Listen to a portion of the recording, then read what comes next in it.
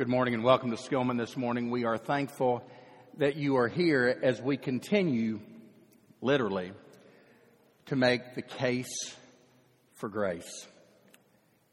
We are an imperfect people. I think if I ask, are we perfect, we would all admit we are not. We are an imperfect people, but we have found the perfect Savior. That's why this passage of Scripture that we kind of base this series on, Titus 2:11, means something in this moment. For the grace of God appeared, bringing salvation to all men. What does that look like in terms of an individual's life? So this morning I want to spend some time talking about Peter. I relate to Peter a lot.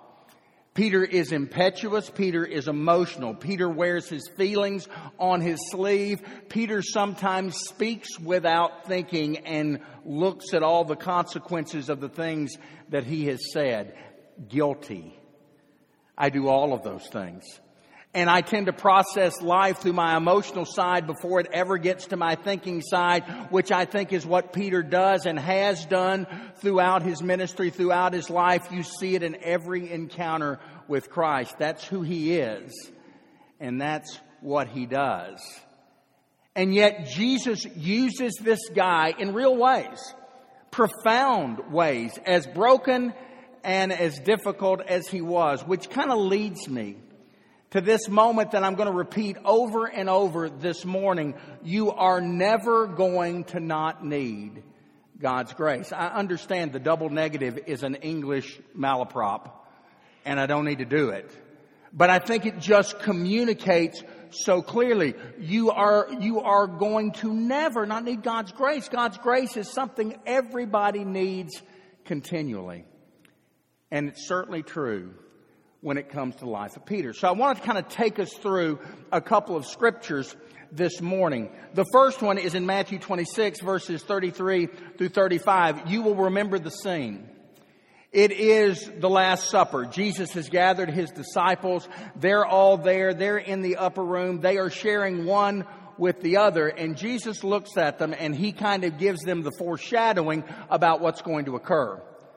Things are about to get very different. They're going to come and they're going to take me and I'm going to die. And Peter sits back and he says, that's not going to happen. And Jesus says, more than that, all of you are going to go away. Look at verse 33 in Matthew 26. Peter's words. Even if all fall away on account of you, I never will.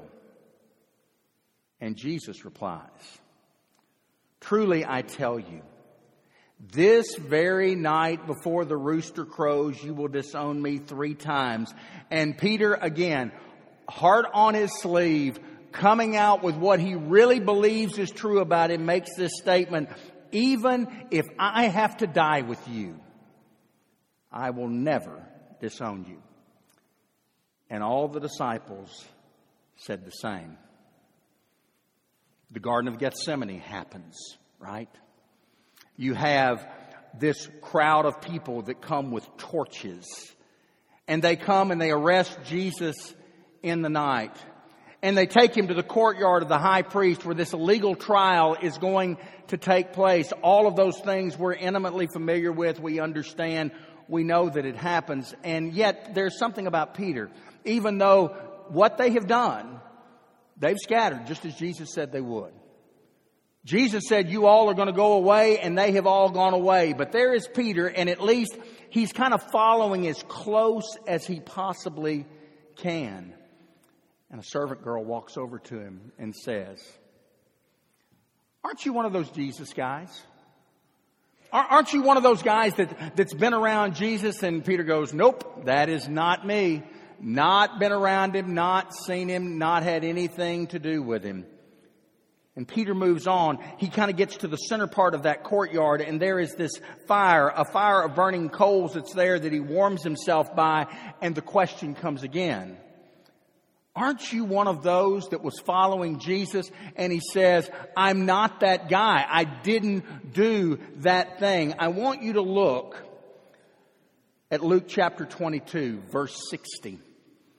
Because as he is asked the third time, aren't you one of those ones with Jesus? He starts calling curses down and saying, no, I am not one of those folks. Verse 60, as he's doing all that, just as he was speaking, the rooster crowed. And I want you to hear these next words. The Lord turned and looked straight at Peter.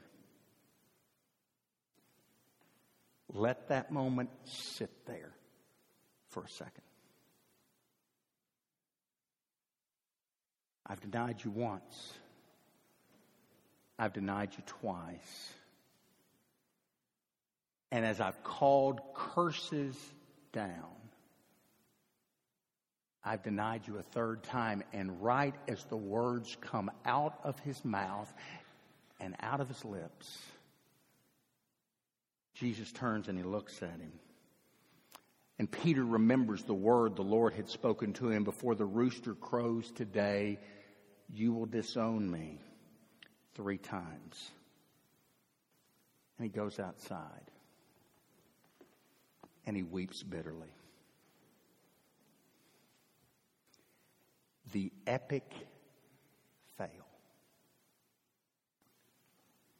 It doesn't get any more pronounced than that, does it?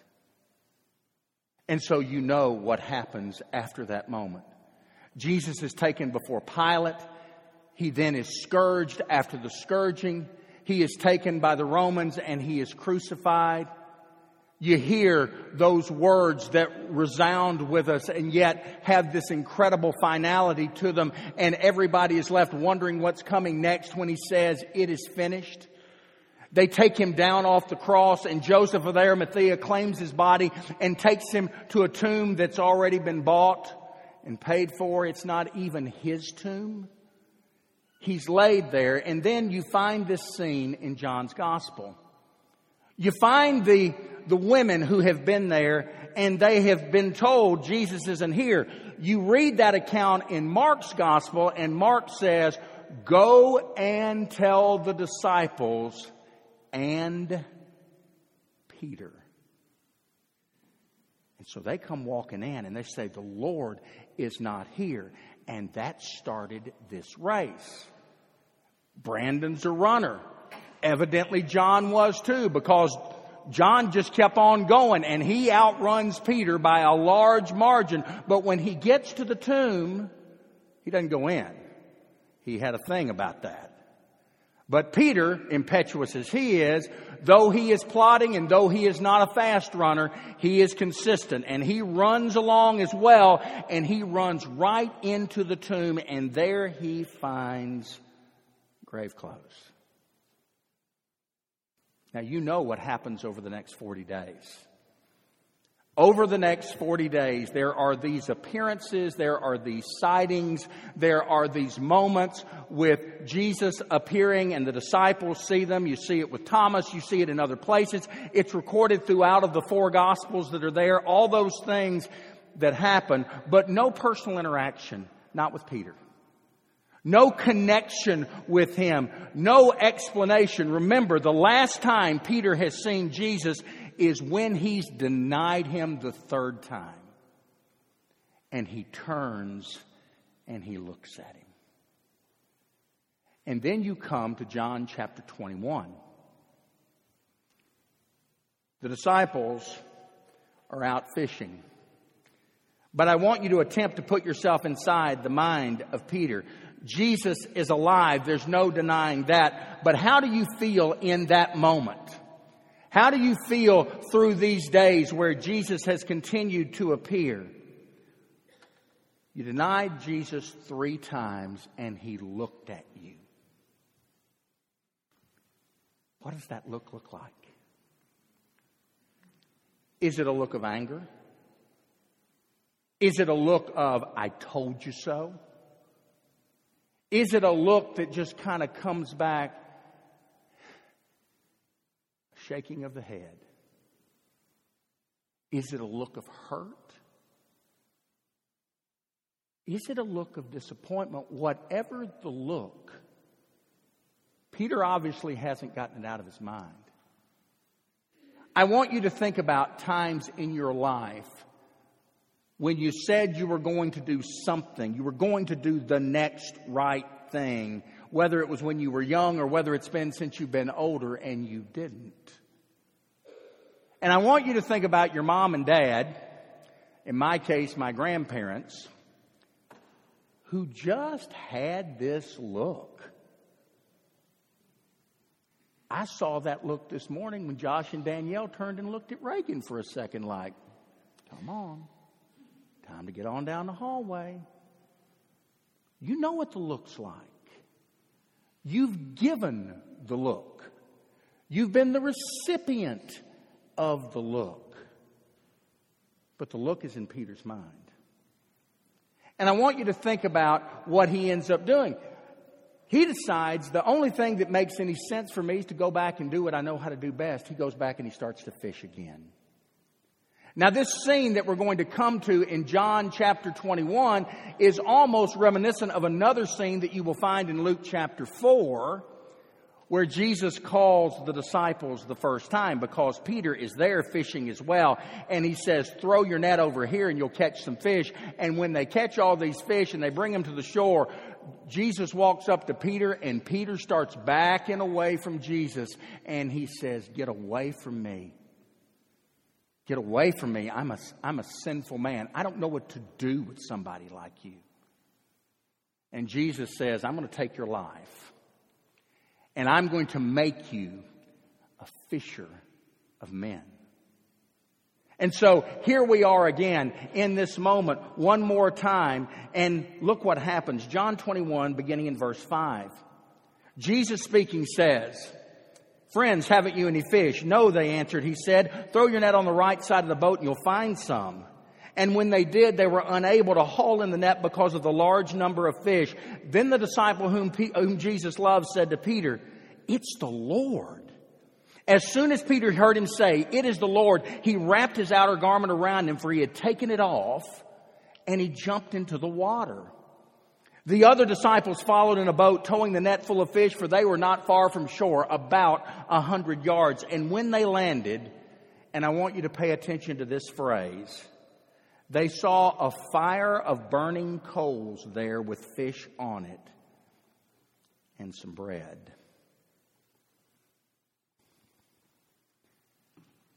Do you find Peter doing anything odd here? Listen, I grew up in the water. I never put clothes on to jump in. Did you? And I asked myself, what's that about? Why does he do that? And I come back to this moment. I think Peter is experiencing two things that a lot of us experience from time to time. The first thing is guilt. He experiences guilt over something he wished he had done that he didn't do. A way he wished he responded that he didn't respond. But I think the second thing that Peter is dealing with is shame. Guilt says, I did something bad. Shame says, I am bad. Guilt motivates you to do better. Shame paralyzes you and keeps you from accepting what God is trying to do. And I think that's where Peter finds himself. He finds himself in this moment of guilt and shame. And see, the other thing shame causes you to want to do is to cover up and hide. Genesis chapter 3, when they ate of the tree of the knowledge of good and evil, what is the first thing they did? They covered up and they hid. Because that's what shame causes us to do. And so Peter, wanting to be presentable, puts that cloak on. He wants to make it as good as he possibly can, so he covers up. There's a second thing that happens there that I think is kind of interesting. I think we have this picture. This is a coal of burning fire that I just want you to see. The only times in Scripture that you find that particular term is here and in that whole instance when Peter is denying Jesus. And so you have this moment, this fire of burning coals that's there is something that's important. Because it's what we call a memory trigger. And John is alerting his readers that something here is about to happen that's going to be very, very interesting. So I thought, what is a good example of a memory trigger? And so I found this iPhone video of Harper. I want you to see this. This is a memory trigger that Harper has. Some sound, fellas.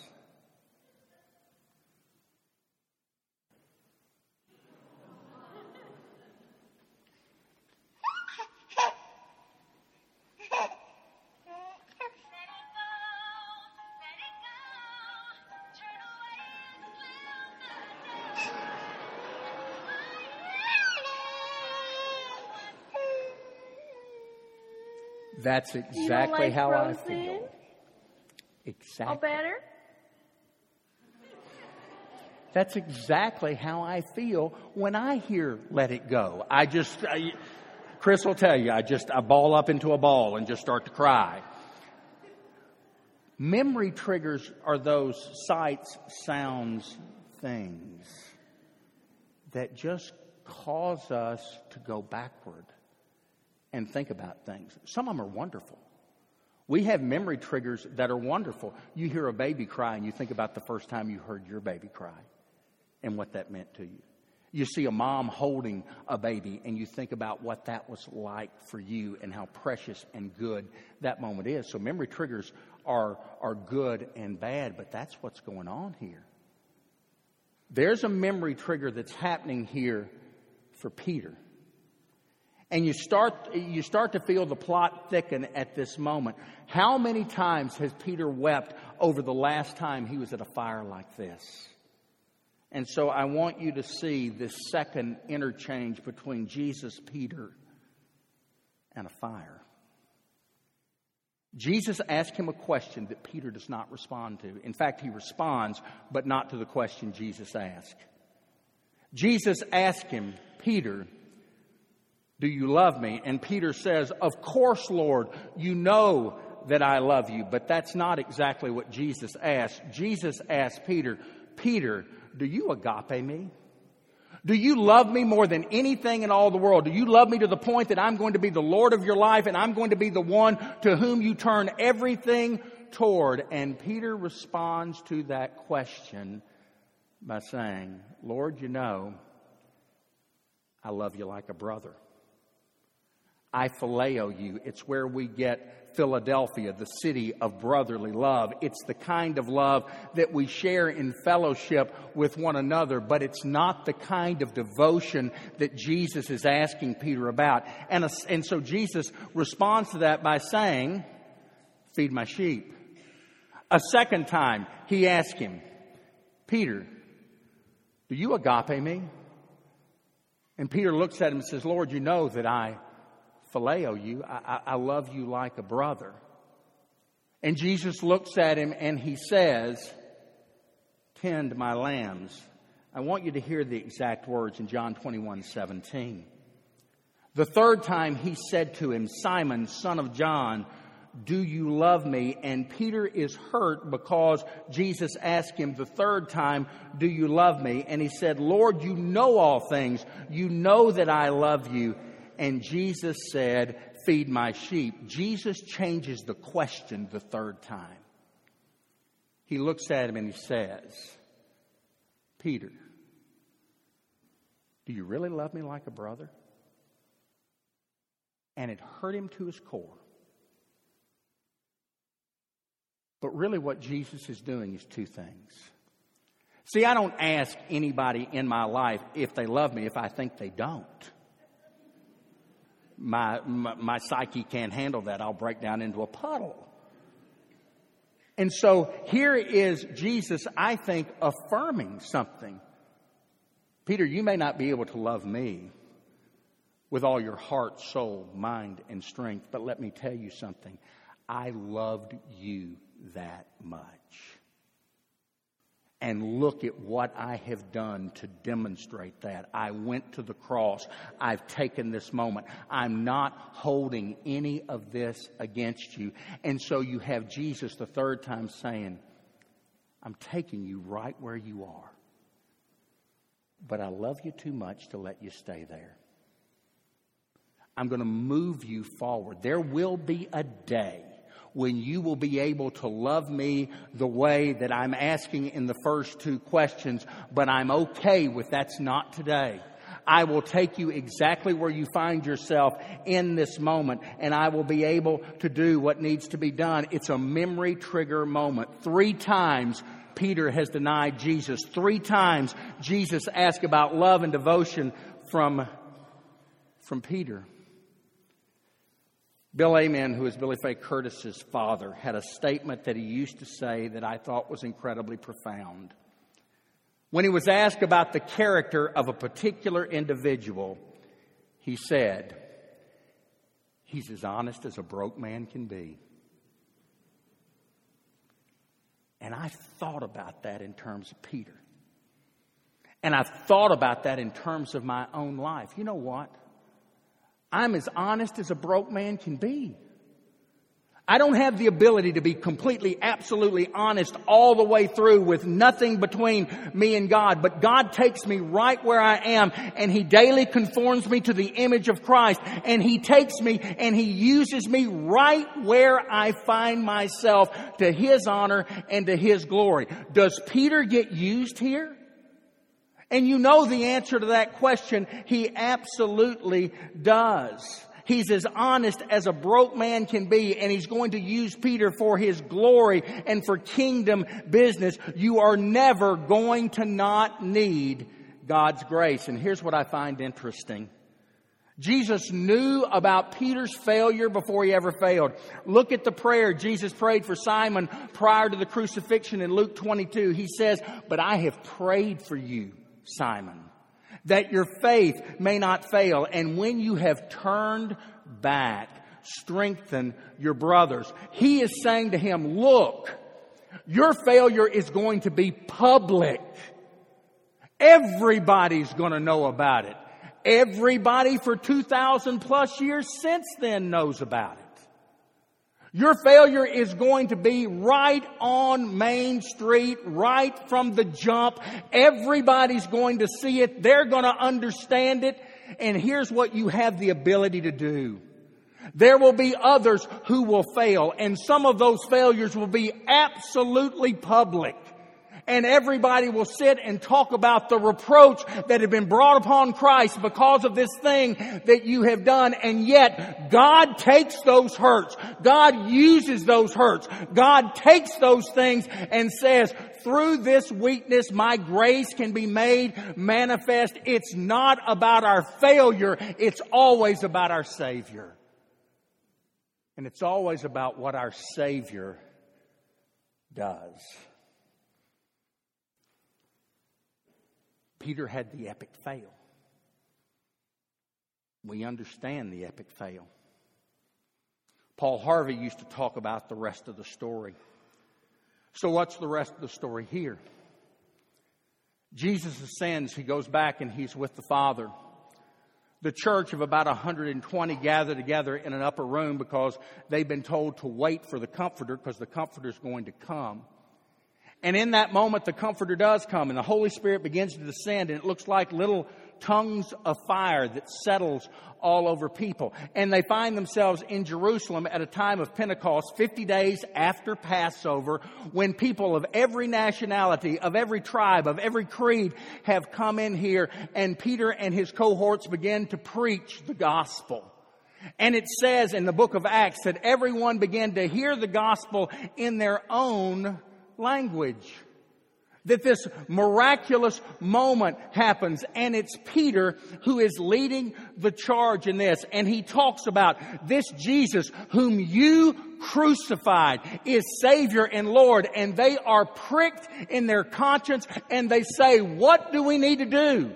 Brothers, what is it we need to do to change so that we don't have this guilt on us anymore? And he says, repent every one of you and be baptized into the name of the Lord Jesus Christ for the forgiveness of your sins, and you will receive the gift of the Holy Spirit. Acts 2:38.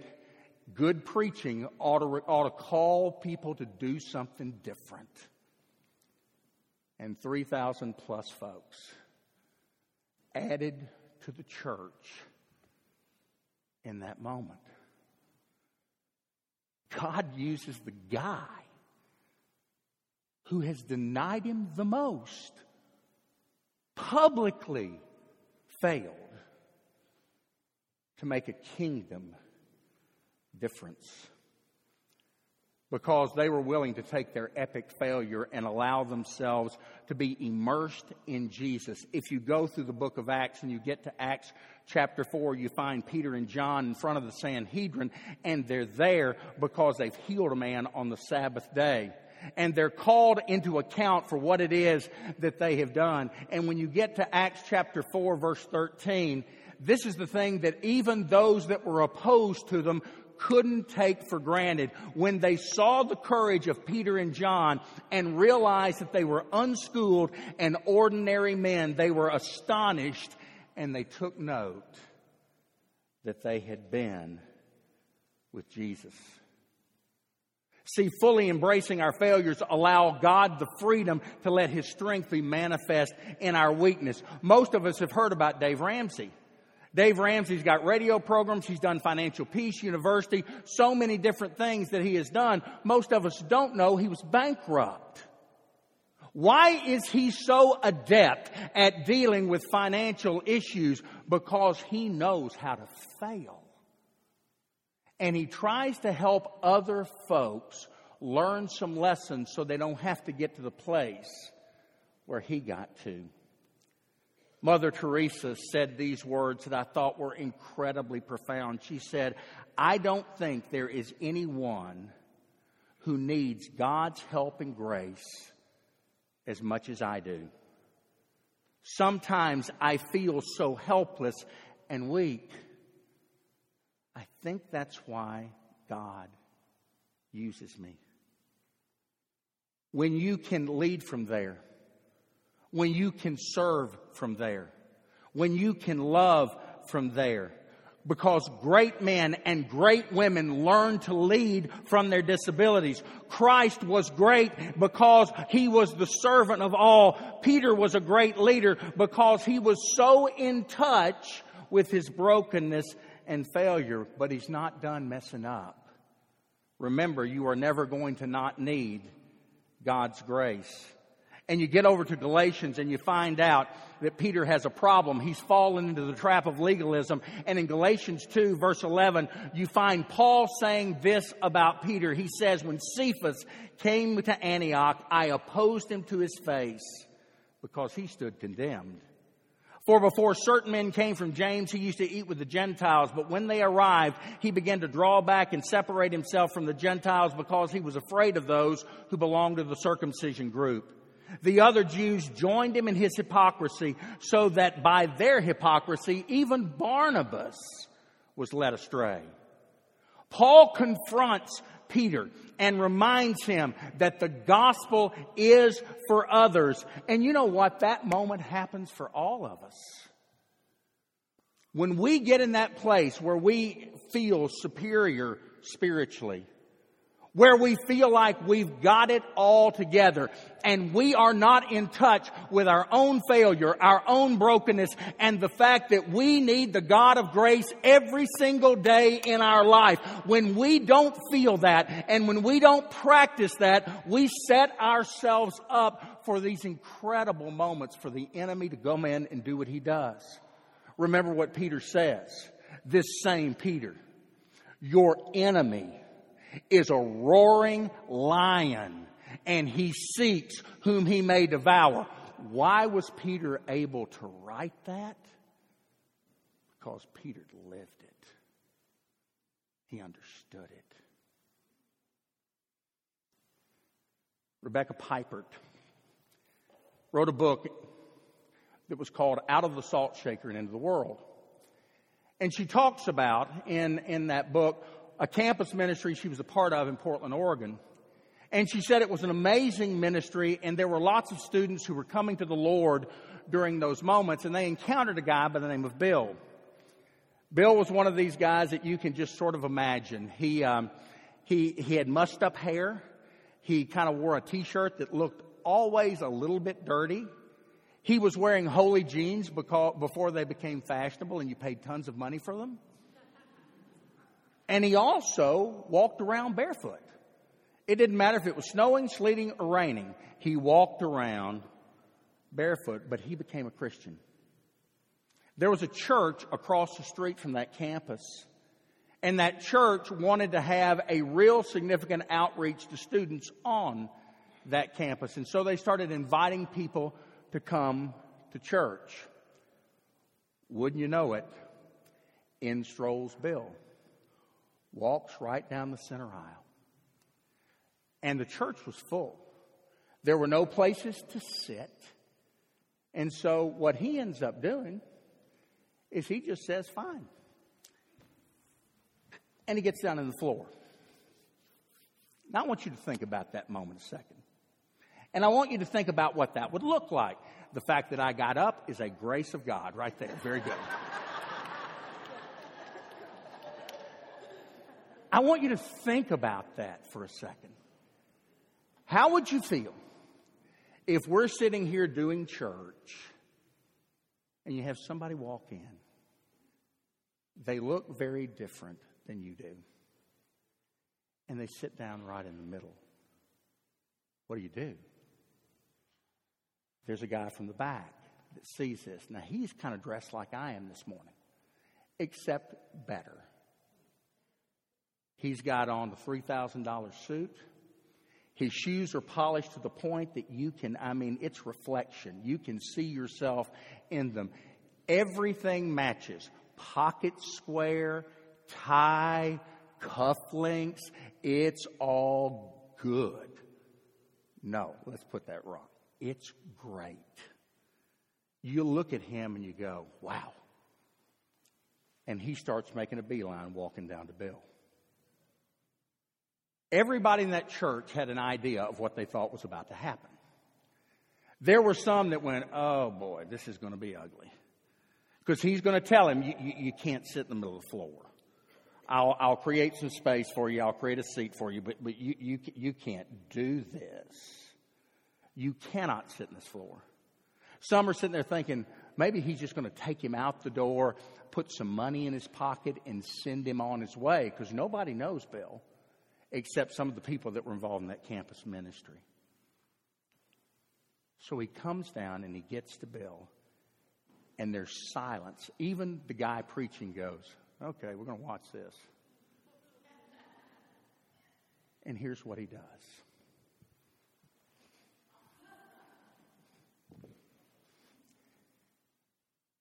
And he worships with him. Piper in her book says, there wasn't a dry eye in the place. Twice.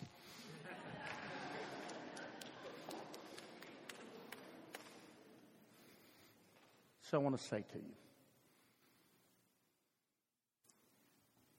you are never going to not need God's grace.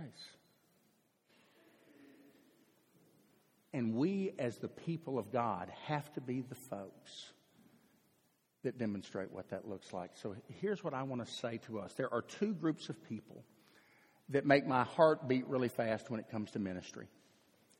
One group of people are people like Peter, that because of guilt and shame in their life, they are so broken by the things they have done and they feel so far away with God. They come into these places wondering if this God of the universe really wants anything to do with them. And then there's a second group of people that I will call Gentiles.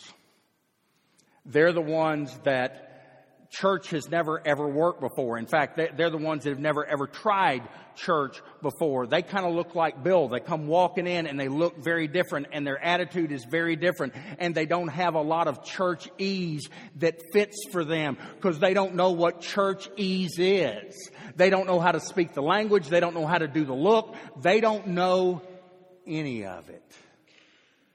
At the beginning of this year, we preached a series of sermons.